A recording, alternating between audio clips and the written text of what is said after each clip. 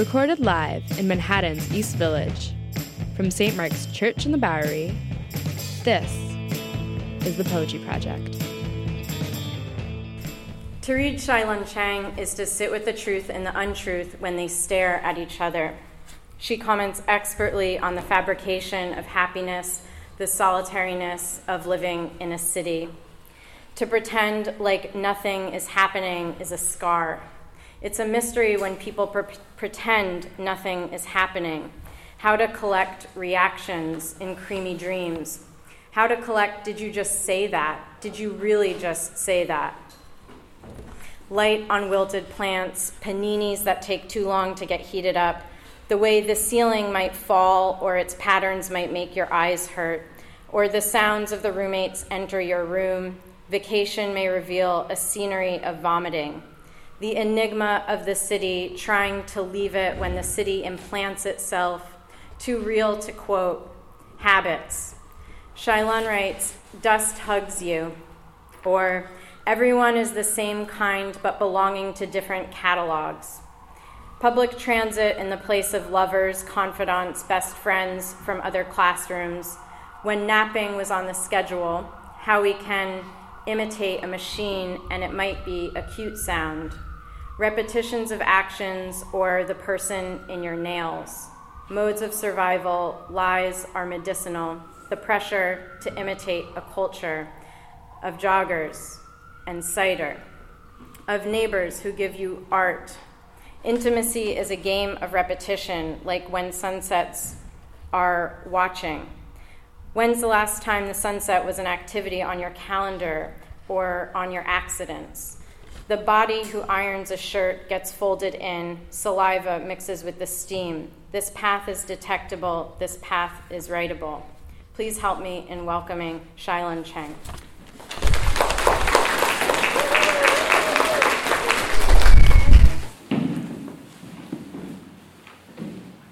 February 8th. I woke up this morning and ran away from one of my roommates. I combed my hair carelessly, took a picture of my eyebrows, put on my raincoat, and then I realized that it was not raining. Spring hangs on my window. Flower buds climb to glasses, stillessly. A sparrow tracks clouds. I was drawing several clouds and painting them in a color. Gray, blue, yellow, brown, ivory, lavender, navy. My uncle came to me and found, colorful clouds do not exist.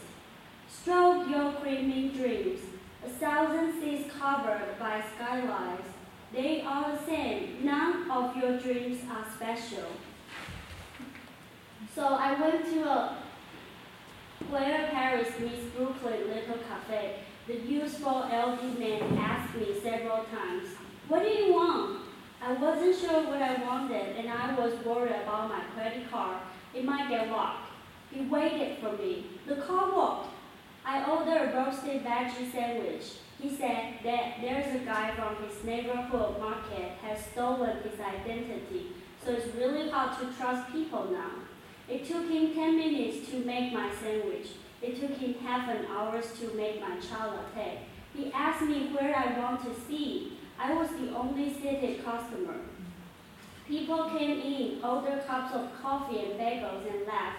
No one else ordered sandwiches. I couldn't finish the sandwich, so I asked him to wrap it. He wrapped it and put it into a paper bag. He said, I hope you enjoyed it. I said, it's very delicious. I just couldn't sit there anymore. There was too much love and attention. I forced myself not to think about my grandpa. I never had a grandpa. My paternal grandpa died before I was born. My maternal grandpa only took care of his second wife and their family. We went to Miami last year in March because we couldn't stand the cold. When we arrived in South Beach, there was trash and vomit everywhere. We walked around Key West a few hours later. Roosters, sunshines, and thirsty coffee shops. The flight kidnapped us with xenophobia, and we never feel like we were home. Chili summer, chili powder. Heat winds hide under your skin. Bicycle carry the cake slaves. Don't let the weather and raindrops fool you. Last year we had a bazaar in April. That was beautiful. I'm just very tired when people talk about cold weather. I don't want to mention it. It's a scam by the weather. He put the smallest bag of popcorn next to my pillow after I told him that I was starving. Summer won't come until June. It won't come back until fall. I walk along through rooms, memories, shops, restaurants, and winter. My fingers are waiting for summer, and my heart is waiting for his fall. Snow lies are outside. Packs of water drops and sleep. He's on the way to win. Cities and the adventures. Imagine this. On the way to your home one day, as regular as the day, with white clouds, the blue sky, a long road, and a black handbag turned to gray because you have been carrying them for too long. An old face and a dim street light always walk home with you. Trundling the handrail of the bridge on the way home, you start to look back on your daily life. The first day you were hired, you thought your life would be steady. It was steady, but it kept repeating. Now you start to wonder about your future, your path, your memory, your goals, your reason to exist, your passion, the end of your days, being loved and being hated, and your path. When the night comes, there is a stranger sitting on your couch, waiting for your arrival. He wears a top hat, a scarlet collar, and tie. With a shamed smile, he says, "You have been waiting for me. This is the day. We'll come back." He gives you a golden key and asks you to open the doorknob. The door that you have been noticed before in your room and never tried it to open. You feel anxious and dizzy, and you wait. After he leaves, you walk over to the door and you see a long, narrow, dark road that extends from your room. You walk in and start the first day of spring. In a city, there is no formula to follow, but there's always a decision that waits to be explored. The scar. He crouches to kiss my scar on my right knee softly and raises his head to sniff my blue shirt. He does not know that I am looking at him with an unknown sentiment. The odor of his neck, the color of his skin, and the sentence from his mouth all belong to me at this moment. He looks back at me with a pair of glassy animal-like black pupils. The scar is pink and dark brown, like a little monster reborn. It roams on my body. I got it in a car accident. That year, summer was hotter than any summer before. I had just come back from a southern kingdom. My body still smelling like fish sauce, sea breeze, and endless traveling. But the adult said it was the time to settle down, so my auntie found a job for me. I began a routine life like a hamster in her cage. No one knows what happens under the sea. When the surface is calm and peaceful, something might be growing underneath. I start to go to sleep on time, and the food tastes like paper. I read newspaper but pretend nothing had happened in my little and narrow world. I talk politely to everybody, and I rode my scooter faster and faster. I thought there had to be an access to this life, and I tried so hard to find that, but every morning was still a nightmare maze. I knew it was going to happen, but just did not expect when. I feel one part of my brain tear and call. Bleeding is better than boredom. Maybe I was just waiting. The morning was as hard as usual. The traffic light turned red, and I thought I had one more lucky chance.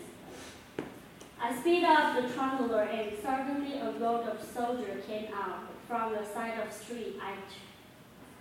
From the side of the street, I turned my steering handlebar to the left, and my scooter intentionally sleep on the ground. Sunshine beamed directly into my eyes. I was lying on the ground with my wounded body. And the sky was extremely beautiful from this angle, just like the summer before. I had not seen any color for a while because I did not even think about raising my head to the sky. After the accident, I quit my job, and now I'm lying on his arm, sobbing for no reason. Both of us are drunk on a bottle of red wine. He says, "It's okay, everything's gonna be fine." With his deep voice, he gently calls my name. Both of us know it's a lie, but we live in this lie. We need a lie, like a baby needs amniotic fluid. Just when you go to swim, you need water to move through. We rely on lies, and then we can keep going on. It's not fine. I know I have to find a job as soon as possible, or my family will be angry and I'll be broke. But I'm not in a rush. I'm lying and listening to something to happen. I'm looking in the wall and waiting for something to happen. I'm sitting by the side of wind and waiting for something to happen. Nothing happens, but the birds are singing. The kettle is steaming clouds of steam. The ants are walking across the wooden table. The dictionary whispers. The chairs are posting a sentence. The flowers are blooming. The soap is exhaling a smell, and the tape is dropping its tears, and my scar is waiting to be kissed. I want to hurt him so badly, but I decide to lie on his arm, kiss his scar, and wait. Passive. I'm waiting for your mail. Handwriting from your left hand, fluent and gentle. An apple grows between your teeth. 2 chairs attached to your sweat. 3 pillows steal your dreams. 4 fingers as pale as your tongue ring. You only exist in outer space, endlessly walking toward the moon. The shiny spray is the chain to your glasses.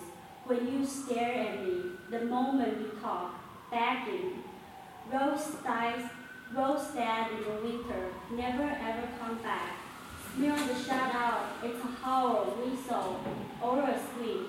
It's a whisper, only our ears hear. I ask you to bring me a cup of water. I dance by my toenails. Soda is burping. I want to remember everything, and I want to forget anything. The ocean climbs and attacks the seas. You cannot look up on the way to hell. Falling to a distant look of the girl sitting in front of your bench. A blank smile. There, czar, blank, beep, beep, beep. I'm calling to you, hanging on you, step on you, sleeping with you. Sentences are useless when you are listening. My voice is not what I'm thinking. Notice is emotion, jealousy is an action. We share embarrassment, but we cannot touch swallow glands. The tide is coming up. I'm lying on your cave, but I cannot be covered anymore. Tugging my head under your arm, avoiding those radio stations, passing the road alongside September. We are going toward May. No more melon flowers. Silence. The most dangerous dark arrow hides inside your hand. The way to tomorrow is just tear out 1 page of daylight. Yell out. A bitter debut is not as painful as wait, clock. I will say whatever you want to hear. Give you a kiss. Leave 10 times. Leave your room. Rumor says you left a gray lipstick bag in our hometown. Rumor says you will not come back for it. Rumor says very well. Rumor says take a boat is romantic, but you take a plane. You left windows open in the bedroom. Teddy bear says you will never come back. Teddy bear calls you a raincoat snail. Teddy bear says staying at the same season, but you dangle your car keys. Umbrellas sing an off-key melody. Reeds broadcast around your location. Reads recline into a circle in the lobby. Reads spin a yarn about your divorce before you fall into water. You scratch it and drop several white hairs. Sandpaper says you will not come. Sandpaper asks you to have a 1-minute lunch. Sandpaper makes appointment with the oldest corner vendor, but you forget to bring your spicy tongue. You record rumors and fill in our wash machine. Would your zip code gamble? Zip code move? Has it been that long? I record a message in your cup before you finish oxygen. Thirst hugs you. Thirst keep a gray lipstick in our hometown. Rumor loses your number. Okay, I'm going to skip this one. Symbolical. To make friends with writers. Chew Simon after chopping out his head, cutting off his armor, and puking out the stomach. Wear a shirt after the young female worker sews saliva and mucus in, folds it, and iron it with her bruised nails. Starve her mouth after catching him on the glue board. Roll his face over, tear the skin apart, and put another rowboat on. Dip a spoon of honey after ordering a hive from life, feeding bees in spring. Then poison them to the death in the winter. Drink a cup of coffee afternoon after the coffee bean picker collecting 120 pounds in the rainforest, sweating on slippery bare feet and stumble home in the heat. Swallow your egg after a hen seaweed without clumps, breathless, musing about her babies. Add gas to your Mazda after the tire wire transfers in under the seabed, under the mountain cardio, under the highway, under your treehouse, and the dining table. I was well tanned. The only private space I had was a window between my pee and the bathroom. I told everyone he brought a new watch in case no one was curious about time. When the computer felt like vomiting, I would have a cup of black tea to dance in the shadow. I drank from a pen-made fountain, sit on a fatty chair, and sleep on a noodle blanket. My hypothetic fans grow a rainbow on Fridays. The document flee from shelters, arrive in the desert yard. I dream of have I jumped yet? Snowflake and juicy heaven are 1 step away. My hobbies: shed feet, home songs, breathe airs in the hallway, and reclad the heat. I transport as a cockroach with a legal license, continue hiking from the professional hills. My college has to wait until next April. The lover, H1B, will take care of her for 3 years. Next decade, the population in Northeast China will come soon. There are lots of people in China still, she said to One Singapore. They are immortal, faithful, permafrost, and call back home every weekend. I was well tanned. I drank from a pen-made fountain, a paper mat bridge, a sailor-made airplane, where grows an open to public garden at a neighborhood. The weirdest girl dies first. On the 6th floor, the oldest grave, where students will arrive eventually. If we all go to hell, you won't be happy in heaven alone anyway. The louder I sing louder. I sing with the maximum value. The dream song makes me forget what I look like. The mirror aids my eyes, but no one was scared of a short-haired ghost. One day I will be as deaf as the moon, walling in the playground. I wish you came to chat with me, so I would not pretend I fell to sleep during the 10-minute break. If I hold an eraser to bully about, my team would make it to the next round. Since honesty drove my classmates away, I only talked to the toilet. Where Nippon present tissues for my ass and eyes. When there was a thief, I would wander around to make sure that I was no longer the most hated person. The road has been weeded over and snow with flowers. So did my body. My tattoos came from the knife, sharper and cheaper. The weirdest girl came to school. She situated inside my brown umbrella. I came to learn getting attention and failed. On the way from the 6th floor to the basement, my views got locked down and maimed. I never made it to the list where everybody wanted to sit next to. In the yearbook, there's always a fake voice looking for her seat.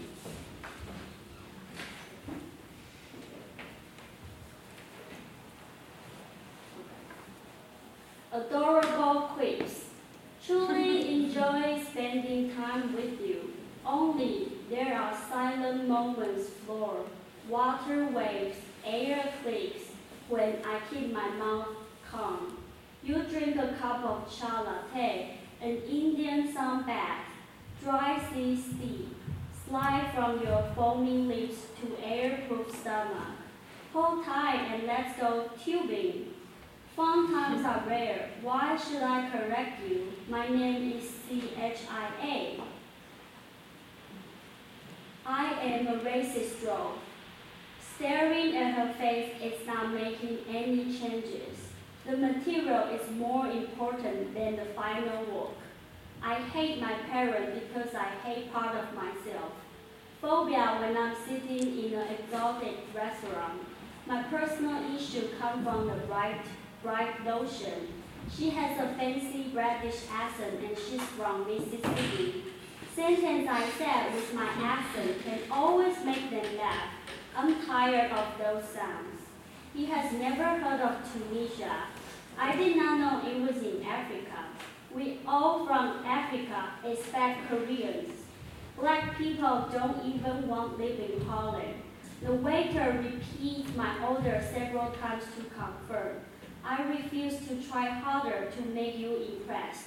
The only way to impress you is to study a library, so I stand outside of the gate of the public library one day. It's a revolutionary day that invade airplanes. I wish I had never been to Vietnam and France. Nice people can be the meanest people. Black girls really know how to move nicely. Chinatown is always the dirtiest area in the city. Mixed color couples will take this city. He speaks French well because he's Cambodian. Proud destroy others. I sense that the receptionist does not listen to me. The sense of curry reminds me of my Indian ex-boyfriend. Interpreting means that I don't care what you said. Have you been to Metropolitan Opera House? You are so white. See the line over there? Only white people go to our exhibitions. Let's open a bottle of red wine to celebrate this wonderful night. Excuse me, what did you just say? My girlfriend was born in the States, but she's European inside. Australia is another land full of English speakers and whites. I love to leave tips in the Chinese restaurant. I like big butts and then I cannot lie. Russia kicked me out because I'm a dark-skinned Romanian. Oh my gosh, she has a beautiful skin color. Can you move to Paris without speaking French? I will move to Thailand because I love Thai food, not Taiwanese food, sorry. I'm not going to read newspaper, watch TV, go to temple, wear a yellow shirt and join the anti-government and pro-government rallies. Your hair is like horse hair. I had asked them to reserve this table at the jet spot for years. Comparison makes you feel better, doesn't it? The chicken sandwich you are eating now is my meat. I'm counting where people come from when I'm sitting in front of them in the subway, and usually I'm wrong. 1, 2, 3, 4, 5. Walk into a whole wide room makes me sweat. Sitting alone in the middle of large black sofa marks me a loser. Sipping a cup of yellow tea makes me blind. Minority is a percentage on the bowl that lets you sleep high. Scientists say Asians has the smallest peanuts. The mother from Victoria's Secret had plastic surgery, so I checked the price to see if I want to have a white baby, feel a taller nose, touch myself softly, have a mixed baby, get my green card to somewhere. I live in the ghetto and I'm a doctor, so I hang out with white, black, Asian, Middle East. You want to fool around yourself because you are on the top. Stereotypes don't kill you, they make you stronger. My child doesn't know Iwa and I can't write in English. Border free, white flies. Gypsy, how do you like New York so far? It's great, I really enjoy the environment. Oh, very particular. I woke up in the morning, toured to the park, runners showed up in the drum, and they usually wear gray clothes, so they mingle with the daybreak. I walk forward to the hill and drink my apple cider. Sometimes I'm attracted by the sight of old buildings. Some of them look like they burned down decades ago. Some of them are covered by vents. I barely see the inside. What are you doing there? I just stare at them because they are all in my class. I walk home before people appear and the city becomes crowded.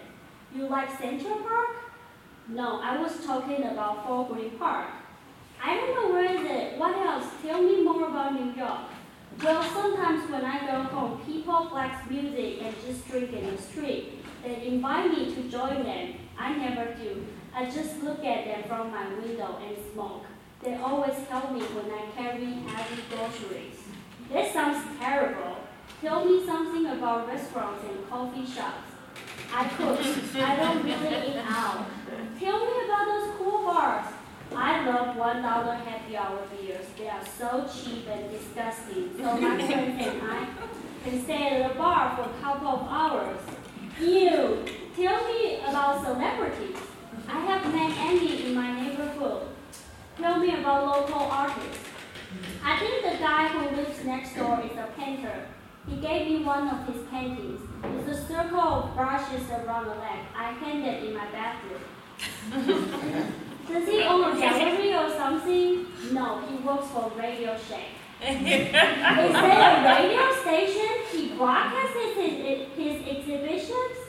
No, it's an electricity retail store. He's a midnight shift cashier. He smokes pots in his apartment and he invites me to smoke with him. Sometimes he asks me for money. That's not what I thought about New York. I want to go party, go to fancy restaurants, wear my Gucci shirt and hang out with Woody Allen. Oh, I don't really know about that bar. I heard Woody Allen plays there and it's very expensive to get in. What do you mean you are not familiar with the city? What's wrong with Manhattan? There's nothing wrong with Manhattan at all. I truly enjoyed it when I go, but I live in Brooklyn. What is Brooklyn? It's New York City. You don't sound like a New Yorker at all. I know, and I'm fine with that. Can I please sit on the bench before the sunset, please? Can I sit alone? No, come to the city and party with me. We are going to be so famous and have lots of fun. The world is watching us. Stand up. Why do you care so much? I don't even care. Can you please walk away? No, you have no right to sit down. Listen, those buildings you stare at will be demolished. Those bars you went to, those people you hang out with will be kicked out of the town because Manhattan-style fan is coming to Brooklyn. Everyone sing and kneel down. These are my pity feelings when they say, Taiwanese are Chinese. Taiwanese are like Chinese. There is no difference between us. We are the same. Taiwanese were Chinese ethnic anyway. We are just cows. Okay, I'm going to read the last one. The Milky Way. Where are my names? Why don't you date Americans? Black doesn't count. How much do you pay for the rent? Chinatown? Which one? Why are you so serious? Are you confused about your nationality? Can you read? How long have you been learning English? How many languages do you speak? Why are people so smart over there? Why are you so small? Why don't you go back to your country? You want to stay. Don't eat intestines. Why shouldn't we learn Chinese if we couldn't even breathe there? Only bottle water, make dumplings. Do you miss your family? Will they come? Why don't you move with them? What do you eat? Smell the freedom. Be social, be in, mix into the society. Have an English name, talk like us. Watch the Big Bang Theory. Get the girl for me. Learn slang, find a lie, wait 10 years. Say the word, you are one of us now. You are just like white people. We welcome you. Come back, okay? You don't fit in. Is Buddha the fat guy? There are more than one fat guy. Can I do your makeup? Who do you like more? Which part? Can you see without glasses? Why aren't you happy? What's wrong with us? Let's pray. Americans, you are so around. Do not sell movies to my pillow and grandchildren before you are ready to award us a gold medal. Thank you.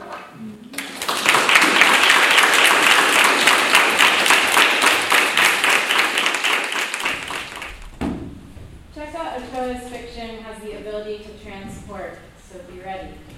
The stories I've read literally yanked me into a place of being the narrator's confidant, instant trust. Ochoa's omniscience is in quickness to confide everything from the missing pleasure in masturbation to mopping up beer at a restaurant job. In Cecca's story, Surrogated Victorious, we are in a place where nature is also an ashtray.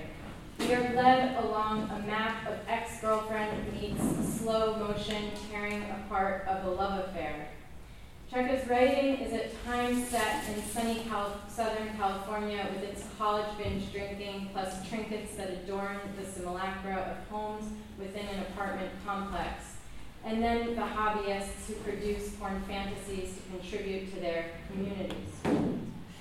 Can unabashed heartbreak live on as a form of revenge? To watch a scene, a role play, as they painfully perform for the camera. To watch friends do it for the money. The narrator is already one step removed from the action, the reader's or listener's guide. This question of witness resonates in Cecca's work, making the reader-listener accountable. In her story, Dead of Winter, the narrator flowers into masculinity but is alone in the woods, and so the question emerges of how change is notated in the consciousness of others, in us. If you change alone, is the change real or is it just Velcroed on? You can hear the drop in the tone of voice over the phone line, and then the mountains, they don't care if you stare at them all day long. This story stakes a claim in the gender binary being delusional. Or as Cecca writes, gender is an adventure. In her manifesto of sorts, she wrote for Aorta Magazine's first issue, which she was the managing editor for back in Oakland. I first encountered Cecca's writing through her editorial work and amazing body of interviews with other brave and brilliant writers and artists. She always asks the question that gets to the heart of the work, to the ways it's challenging the maker and the viewer. She has built radical literary and artistic spaces in print, online, and in real-life form, both in Oakland and in New York City through Apogee Journal. I'm so thrilled to have Cecca Ochoa here with us tonight. Please welcome her.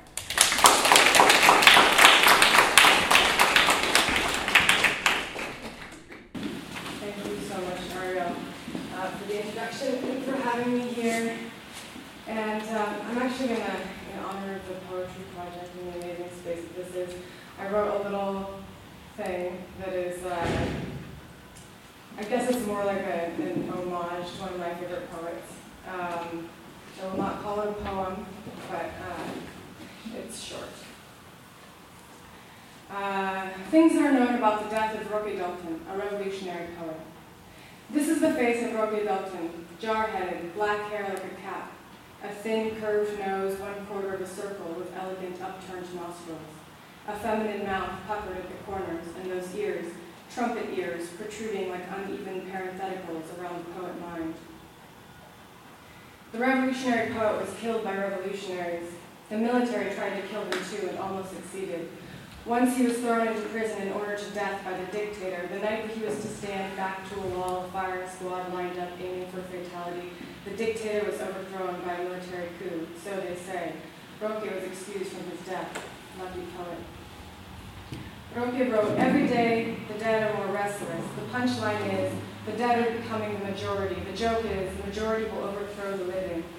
Antes era fácil con ellas, les dábamos un cuello duro, una flor," which is to say, it used to be so easy with the dead. Just give them a stiff collar, a flower. Praise their names on a long list. Let's talk about retrovision. You rolled your dice on triumphant future. I look back on that future and saw the no-hoper, the mass graves. Retrovision. Let's talk about revolution. I talk about revolution like it's a hobby. The first time I slept with the girl, we were in the jungle. She had curly black hair that fell all the way down to the curve of her back. We were sleeping, not sleeping, in an abandoned house down the hill from Kinet Shnab Pakal's tomb, the famous Mayan sarcophagus. She was traveling through Mexico City with her friends. They caught snakes in jars. They danced on night tables for money. They made jewelry from bright-colored thread and twisted wire. I fumbled into her orgasm and she cried, "Isn't this a revolutionary thing?" I tasted the bitter cream of her pussy in my mouth and wanted a glass of water. After the revolution, a memorial wall was erected in Parque Cuscalan. Your name is there, Roque, carved in black stone, worn by fingers trailing over the letters. There he is, the revolutionary poet. There he is, written on a monument, praised on a long list. Carved into the stone lid of the Mayan sarcophagus is a two-headed serpent that signals the entrance to the land of the dead. I wonder, sticking my fingers into unknown dark holes, if I were close to the land, if the land of the dead could be found just beyond the flesh. Lo siento, Roque, I am pampered in this new world. I am a queer in so many ways and often a coward. The way death scuttles in the corners of diaspora, I watch my feet. I prefer well-lit spaces. But sometimes, when I'm nosy, I open the drawers of my mother and peek in to find shame collected in lumpy piles. Maybe I slam the door, disgusted. Maybe I pry further, sneak into a door accidentally left unlocked and find rape asphyxiated on a clothing rack. Right next to that purple shirt, the one that looks so bright on her. I shut the door quietly so as not to wake her dead. The military, furious at the revolutionary poet, sniffed him out, imprisoned him again, and made him sit on his poetic hands and think about his execution. But an earthquake hit and cracked the wall of his cell, through which he dug a hole, through which he escaped. Lucky poet, the gods were watching you. He fled to Cuba, but knowing that he had to return home for the revolution, underwent cosmetic surgery to change his face, break that smooth one-quarter round of nose, pin back those trumpet ears. Have you ever dated a trans man before, he asked me, and I said yes, even though I hadn't. Because I heard, have you ever fucked a trans man before? Of course I had. There are incisions across his chest, down his arms, and other secret places. Plump and ropey like earthworms, I finger the scars without knowing how deep the wound goes. What is it like to love me, he asks. Do you feel more like a girl? Do you feel less queer? It's like we're double agents, I say. It's like we're undercover. I hear treason, but see the two-headed serpent slither across the land and wonder, have I crossed over? Roque, after your transformation at the hands of the Cubans, the revolutionary cosmetic surgeons, did you like your face? Did you stare into the mirror and wonder where you'd gone to? Did you question the architect? Did you wish to escape the building? Remember that time they held you in prison when the earthquake split the wall of your cell? Did you ever look into the mirror for a crack to swing the earth from, to emerge as you from the window in your face, sangre and sangre? The revolutionary poet was killed by revolutionaries. Some say it was a power struggle, revenge, a crime of passion. Some say that the revolutionary army mistook him for a spy, a double agent, a double-headed serpent, that he, unrecognizable after his surgery, no longer wore the face of the revolutionary poet. Some say he was too powerful a revolutionary, too opinionated, too charismatic, that they recognized him despite the revolutionary cosmetic surgeons, probably because of his deep eyes, poet's eyes, unchanged by the knife. So the members of the revolutionary army were ordered to put him to death, and they either drugged him or shot him in the back of the head because they couldn't bear to look him in the eyes, his poet's eyes. Some say the killer put a gun to his head, pulled the trigger, and said, "Fucking poet." Revolutionary perhaps has lost its meaning, perhaps should only be taken in context. How do we measure the objective standards of revolutionary? What aesthetic do we apply? The fit, the misfit, the discomfit?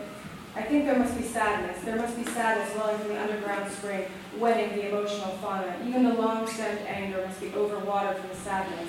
The revolutionary taste, I think, must taste like gravel and blood, boot rubber and cracked leather in the face. The revolutionary face can be broken and reshaped, a disguise, a deformation, but the eyes are always the same brown eyes, sad eyes, barbed with anger. I'm sorry if we've disappointed you, because I pass as a girl, because I don't pass as a girl, because I pass as a man, because I don't pass as a man, because I am not a girl, because I am not a man, because you're the revolutionary face, because you are not the revolutionary face. I don't understand your face. Te aceptas porque doten. Do you accept yourself? The treasonous face of the revolutionary poet. Fucking poet. Maybe they just didn't like the look on your face. Okay.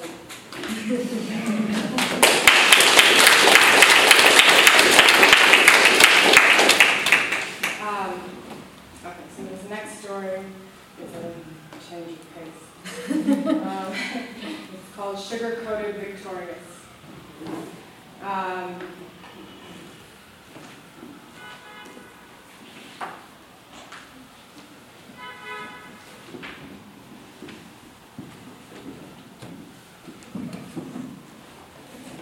Like sisters, Alma said about us to me. She said it after I tried to kiss her. I just wanted to taste her ferocity, and she seemed the bi-curious type, a tattooed girl with a snarl on her lips. The way she said it, like sisters, was so sincere, so ride or die, that I'd forgotten to be embarrassed for my wandering lips. I put her hand on my heart and repeated the declaration of love, like sisters. Alma and I met waiting tables at a club in Santa Monica, the sort of place university students with fake IDs drank until they vomited. We were the two brown girls in front of house staff comprised mostly of short, angry men. People always were asking, "Are you two sisters?" Yes, we were. I didn't like the place, but when you look queer, a job is hard to come by, and I looked queer with my faux hawk and lip rings. I stuck around there for years, better than working at nonprofits or call centers. I've done that. Alma didn't have to stick around. She had the sort of face that people hire, full lips, snarl and all, an elfish chin, hypnotic glassy eyes like ocean swells after dark. It didn't matter that she had holes in her jeans or drew ugly geometric shapes on her sneakers with a Sharpie. She got away with it all. The bartender was always trying to get a rise out of Alma, incite her to flash him with anger. One time he palmed her ass as she was balancing a full tray of pints in her hand. She swung around, long black ponytail slicing across the room, and then gently, as though sending a bird into the sky, released the tray and the beer and frothing glass poured down on him. I loved that moment, a tremor of fury, a tiny victory. That night we toasted to a sisterhood of victories. She quit not long after that and began a career in webcam pornography. "I've been going to debt fucking myself," she said. "Turns out I could have been getting paid." I told her I dated a porn star, Wang, briefly. We broke up because, according to her, I confused love and sex, which isn't true, but she called me a petty romantic so many times I thought about getting it tattooed across my chest. I went to one of her video shoots when we were going out. She hung from the ceiling by a rope knotted around her ankle, while her orifices, ever-expanding gyres, were gorged until I thought she'd rip apart. Later she told me she could have taken more. "Cool," Alma said. "When can I meet her?" Reluctantly, I introduced them. We met at a bar and Van told us about her new friend, Beth, who was getting her bizarre gigs. The money shot was her naked on a kitchen floor covered in some variety of food products, champagne, yogurt, ham. "I think you're confusing sex with food," I told her. "Last night I laid on a table for 2 hours, covering gravy like an English roast," she said, and looked at us expectantly. Her hair had grown out since I'd seen her last. It was still shaved on the sides, but a long swath of fawn brown curls hung seductively between her eyes. "What kind of gravy?" I asked. "I don't know what kind of gravy. It was gravy, brown gravy. Anyways," Van looked over at Alma from her bar stool perch. "What are you doing next Wednesday?" "Wednesday," Alma said. "Pretty sure I'm free." "Beth and I are doing a shoot and we need a third. Pies this time." "Pies, huh? Is that really your thing?" I asked Alma. "I mean, sure," she said. I realized that they were going to hook up, and I hadn't filled all the salt shakers and buster tables to offer her as a human sacrifice to my ex. Well, I'm going too, I said. You want to watch? Van asked. I'll even let you pie me. I don't know what that means, I said, and I didn't. Van's friend Beth looked like the sort of girl you think of when you think porn star, blonde, Botox smile.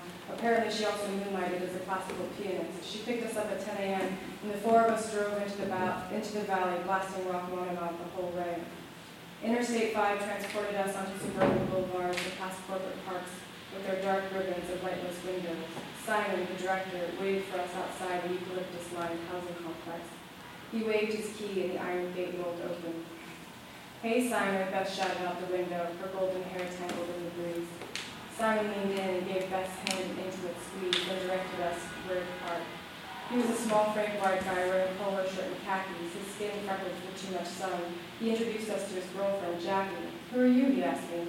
She's just here for the show, Van said, laying a hand flirtatiously on his shoulder. Okay, beautiful day, isn't it, Jackie said, with a distinctly New York sound, and scratched her head.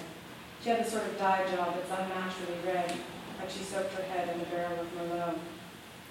Jackie and Simon ushered us into the lounge, which turned out to be a community recreation room, the sort of place residents throw baby showers and holiday parties. It reminded me of the rectory at church when I was a little girl, something about the smell, medicinal, drafty. This is it, Simon said proudly. We're shooting in here, Alma asked, wrinkling her nose. Beth snorted. What were you expecting, a baby set? Alma shrugged and followed Van and Beth to the bathroom to change, leaving me leaning awkwardly against the door frame. A narrow kitchen separated the room by a low counter on which sat twin rows of empty pie shells, so perfectly molded in uniform in their rich tops and tapering tan skins. Simon and Jackie unrolled plastic sheets across the floor and took an industrial-sized roll of saran wrap to the sofa. Jackie had bright pink nails on her wrinkled hands that kept tearing the plastic. The way they were giggling, I was wondering if this was their idea of a hot day. Simon tasked me with mixing the food dye into vats of whipped cream, plastic pellets of snowy peaks he hoisted out of the fridge. It's like human tie-dye, he said. I hadn't planned on being put to work, but I was glad to have something to do. I reached in a finger and let the cold sugar dissolve on my tongue. I mixed red, yellow, blue, and green. The colors came out muted, delicate pastels. Where's the tape, Jackie asked. Well, don't tell me we're out, said Simon. We've got to take the plastic down and we'll be steam cleaning the carpet for weeks. There's no explaining that. Don't fuss, Simon. I have some in my apartment, Jackie said and turned to me. Want to come? I peered down the hallway and heard laughter coming from behind the closed bathroom door and smashed it down. We walked along the cement pathway past identical wood-shingled houses and with chimes and wind fans on the porches, past the sky blue pool with a few visored patrons posed on reclining chairs. Do you do this often? Go to porn shoots, I asked. No, do you? This is my first shoot, she said. So is the one with the curly hair your girlfriend? My ex, I said, more sullenly than I intended. I knew there was something between you two, Jackie said.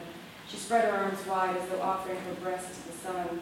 I moved out here from Long Island 5 years ago, and I never go back. It's so cold here, no weather. She went to look for the tape while I stood smoking a cigarette on her porch and peered through her sliding glass door. Her living room was cluttered with exotic-looking junk, carved elephants, brightly painted plates, a large wooden cage on a pedestal with tiny blue porcelain birds.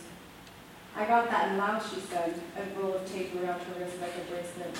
I used to travel a lot with my ex-husband. Now I've got my sign, and he lives right there. She pointed to an identical building on the other side of the walkway. We're having a blast. At my age, I'm almost 60. I thought I was destined for loneliness. So what's with the pies, I asked. What? She turned and looked at me, favoring one eye like a bird. Are you offended? No, I said. Are you? If you're upset, just say so. I'm not. Well, it is a little strange, right, Jackie said. It's just fun. He told me it all started with the cartoons when he was a kid. You know, the old pie and the face stick. He makes some money off the website, too, but mostly it's a hobby. She locked her door and headed back to the lounge. From Van, I knew enough about the industry to understand a thing or two about hobbyists. Their videos were less about the money than community validation. The directors share a little piece of their sexual imagination. They share the proclivity, share the desire.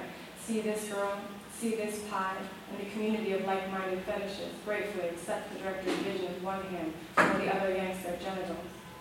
All the guys have their things, Jackie said. It could be worse. It could be a lot worse. I shrugged and put my cigarette out and garden planter. Van and Beth sat on the couch wearing summer dresses. I envied the way that Van could morph from androgynous to high-found with a smear of lipstick and a change of clothes. Alma wobbled in after them looking vampiric in her white button-down shirt and black skirt we bought at a resale shop on Melrose.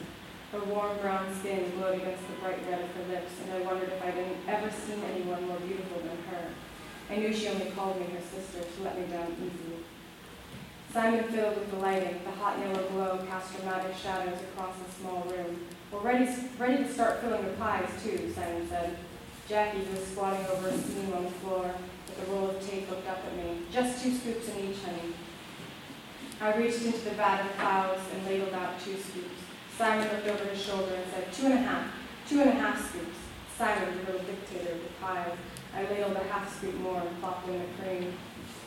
Okay, girls, let's start by saying what it is you're looking forward to, all right? Say it into the camera. Simon motioned his hands like a traffic guard.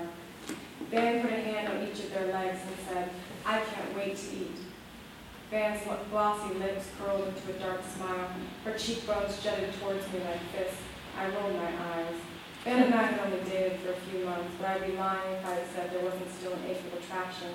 Dating her, I realized that in all my previous relationships, I crouched in the shadow of my partner's insecurities about sex, always quick to establish a routine where we both knew exactly the road to travel on the other's body. With Van, there were no shadows. The train spread wide open, capable of swallowing whole any offering I might lay before her. Yeah, Beth said, I'm ready for dessert. Said Alma, tugging on a leg with her thick hair. I like pies. I kept scooping as Van started pulling at the buttons on Alma's shirt. I felt my face turn red, but I didn't look away as they stripped each other down to their underwear. Beth and Van were lean and muscular, professionals trained for endurance, capable of pushing their bodies to new limits of contortion, expansion, and excitation. Alma, her soft arms and legs, her wide belly, shared little of their athletic looks.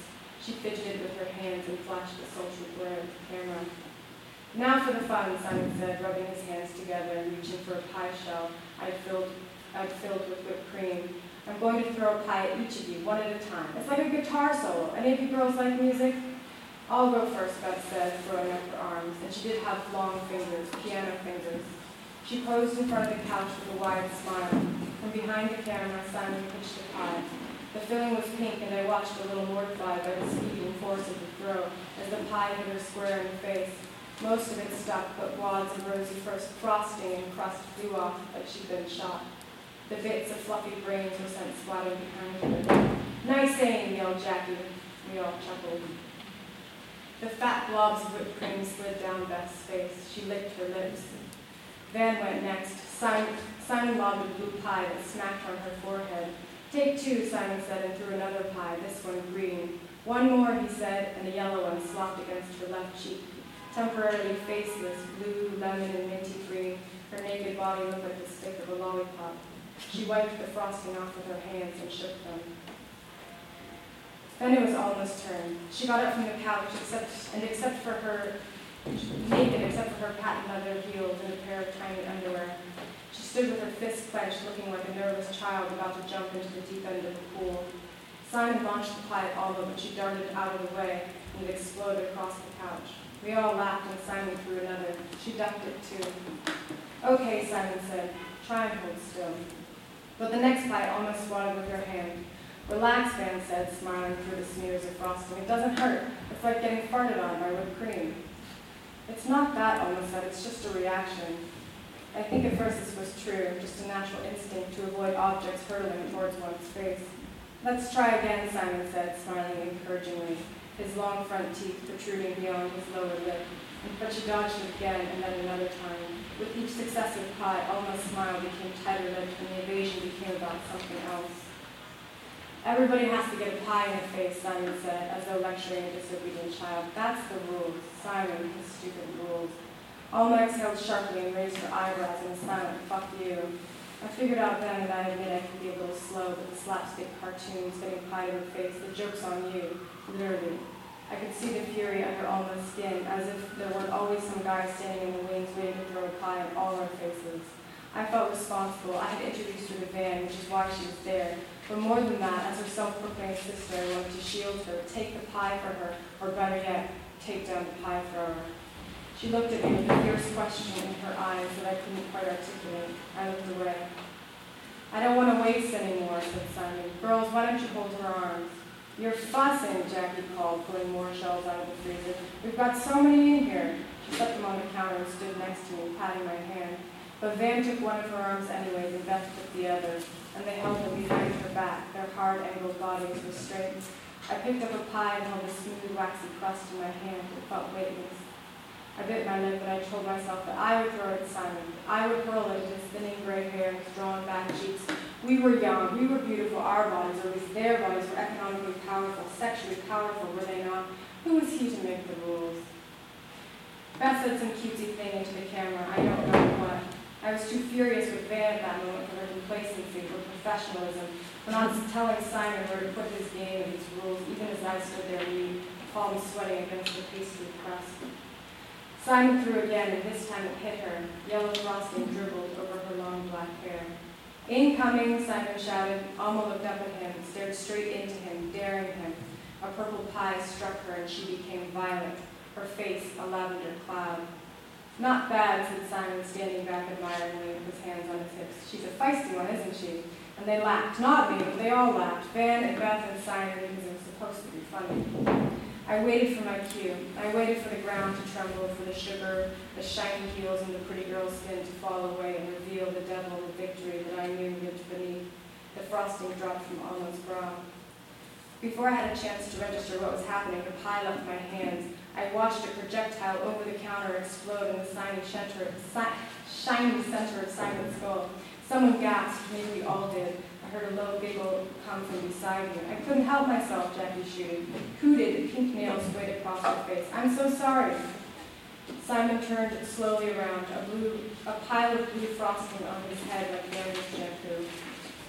And then we were all laughing, trying to hold it in, but failing. A brown hand on a pale, muscular leg, golden curls tumbling over whipped cream cheeks, floral panties bunching, piano fingers full of fluffy brains. Simon, crowned king of the pies. Okay, Simon said, his face set in a horrified smile. Very funny. Then Jackie handed them all pies, and they smashed them into each other's faces, slathering themselves, whipped cream in their armpits, their ears, whipped cream running down their backs, and so began the dance of manufactured sex. Alma lay with her back on the couch, and Van and Beth climbed on top of her. They seemed to respond to the stimulation, but their eyes rarely lost focus.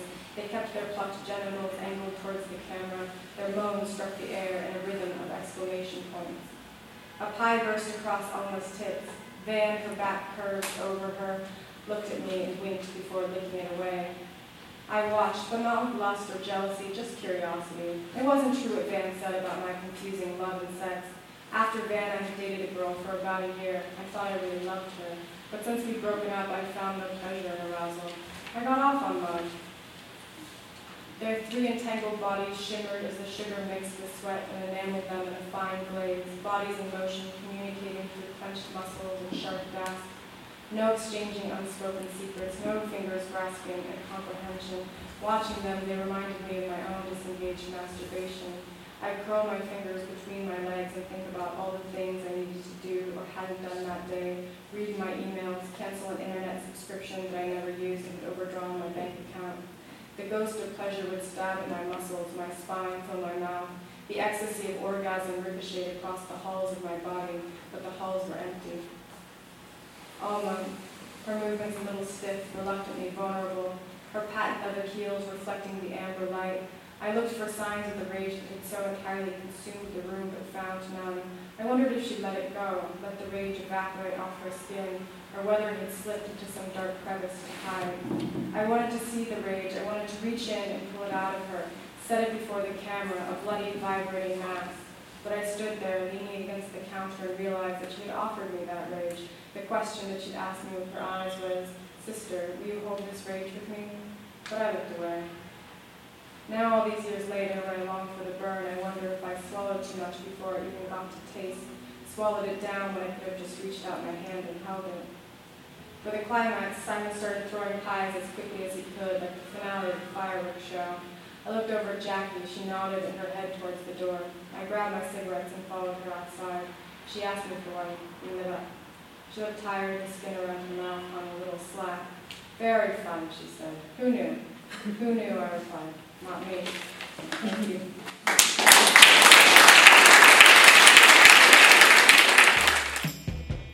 The Poetry Project has promoted, fostered, and inspired the reading and writing of contemporary poetry since 1966. Consider supporting us by checking out a reading, becoming a member, or donating at poetryproject.org.